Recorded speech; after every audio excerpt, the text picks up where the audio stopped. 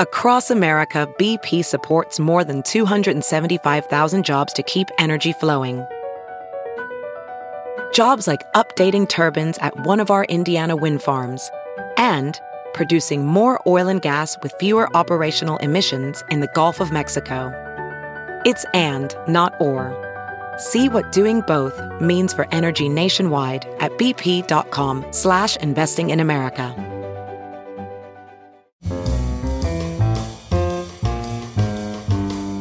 It's Merriam-Webster's Word of the Day podcast for November 5th. Brought to you by Merriam-Webster's Unabridged Dictionary Online, America's largest dictionary, now continuously updated. Learn more at merriam-websterunabridged.com. Today's word is williwaw, spelled W-I-L-L-I-W-A-W. Williwaw is a noun that means a sudden, violent gust of cold land air common along mountainous coasts of high latitudes. It can also mean a sudden, violent wind, or, more broadly, a violent commotion. Here's the word used in a sentence from the Kodiak Daily Mirror by Scott Christiansen. He could see the downdraft kicking up sea spray and moving straight toward his airplane as he taxied on the water, a sign the williwaw was powerful. In 1900, Captain Joshua Slocum described williwaws as compressed gales of wind that Boreas handed down over the hills in chunks.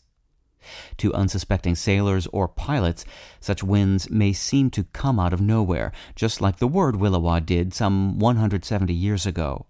All anyone knows about the origin of the word is that it was first used by writers in the mid-1800s to name fierce winds in the Strait of Magellan at the southern tip of South America.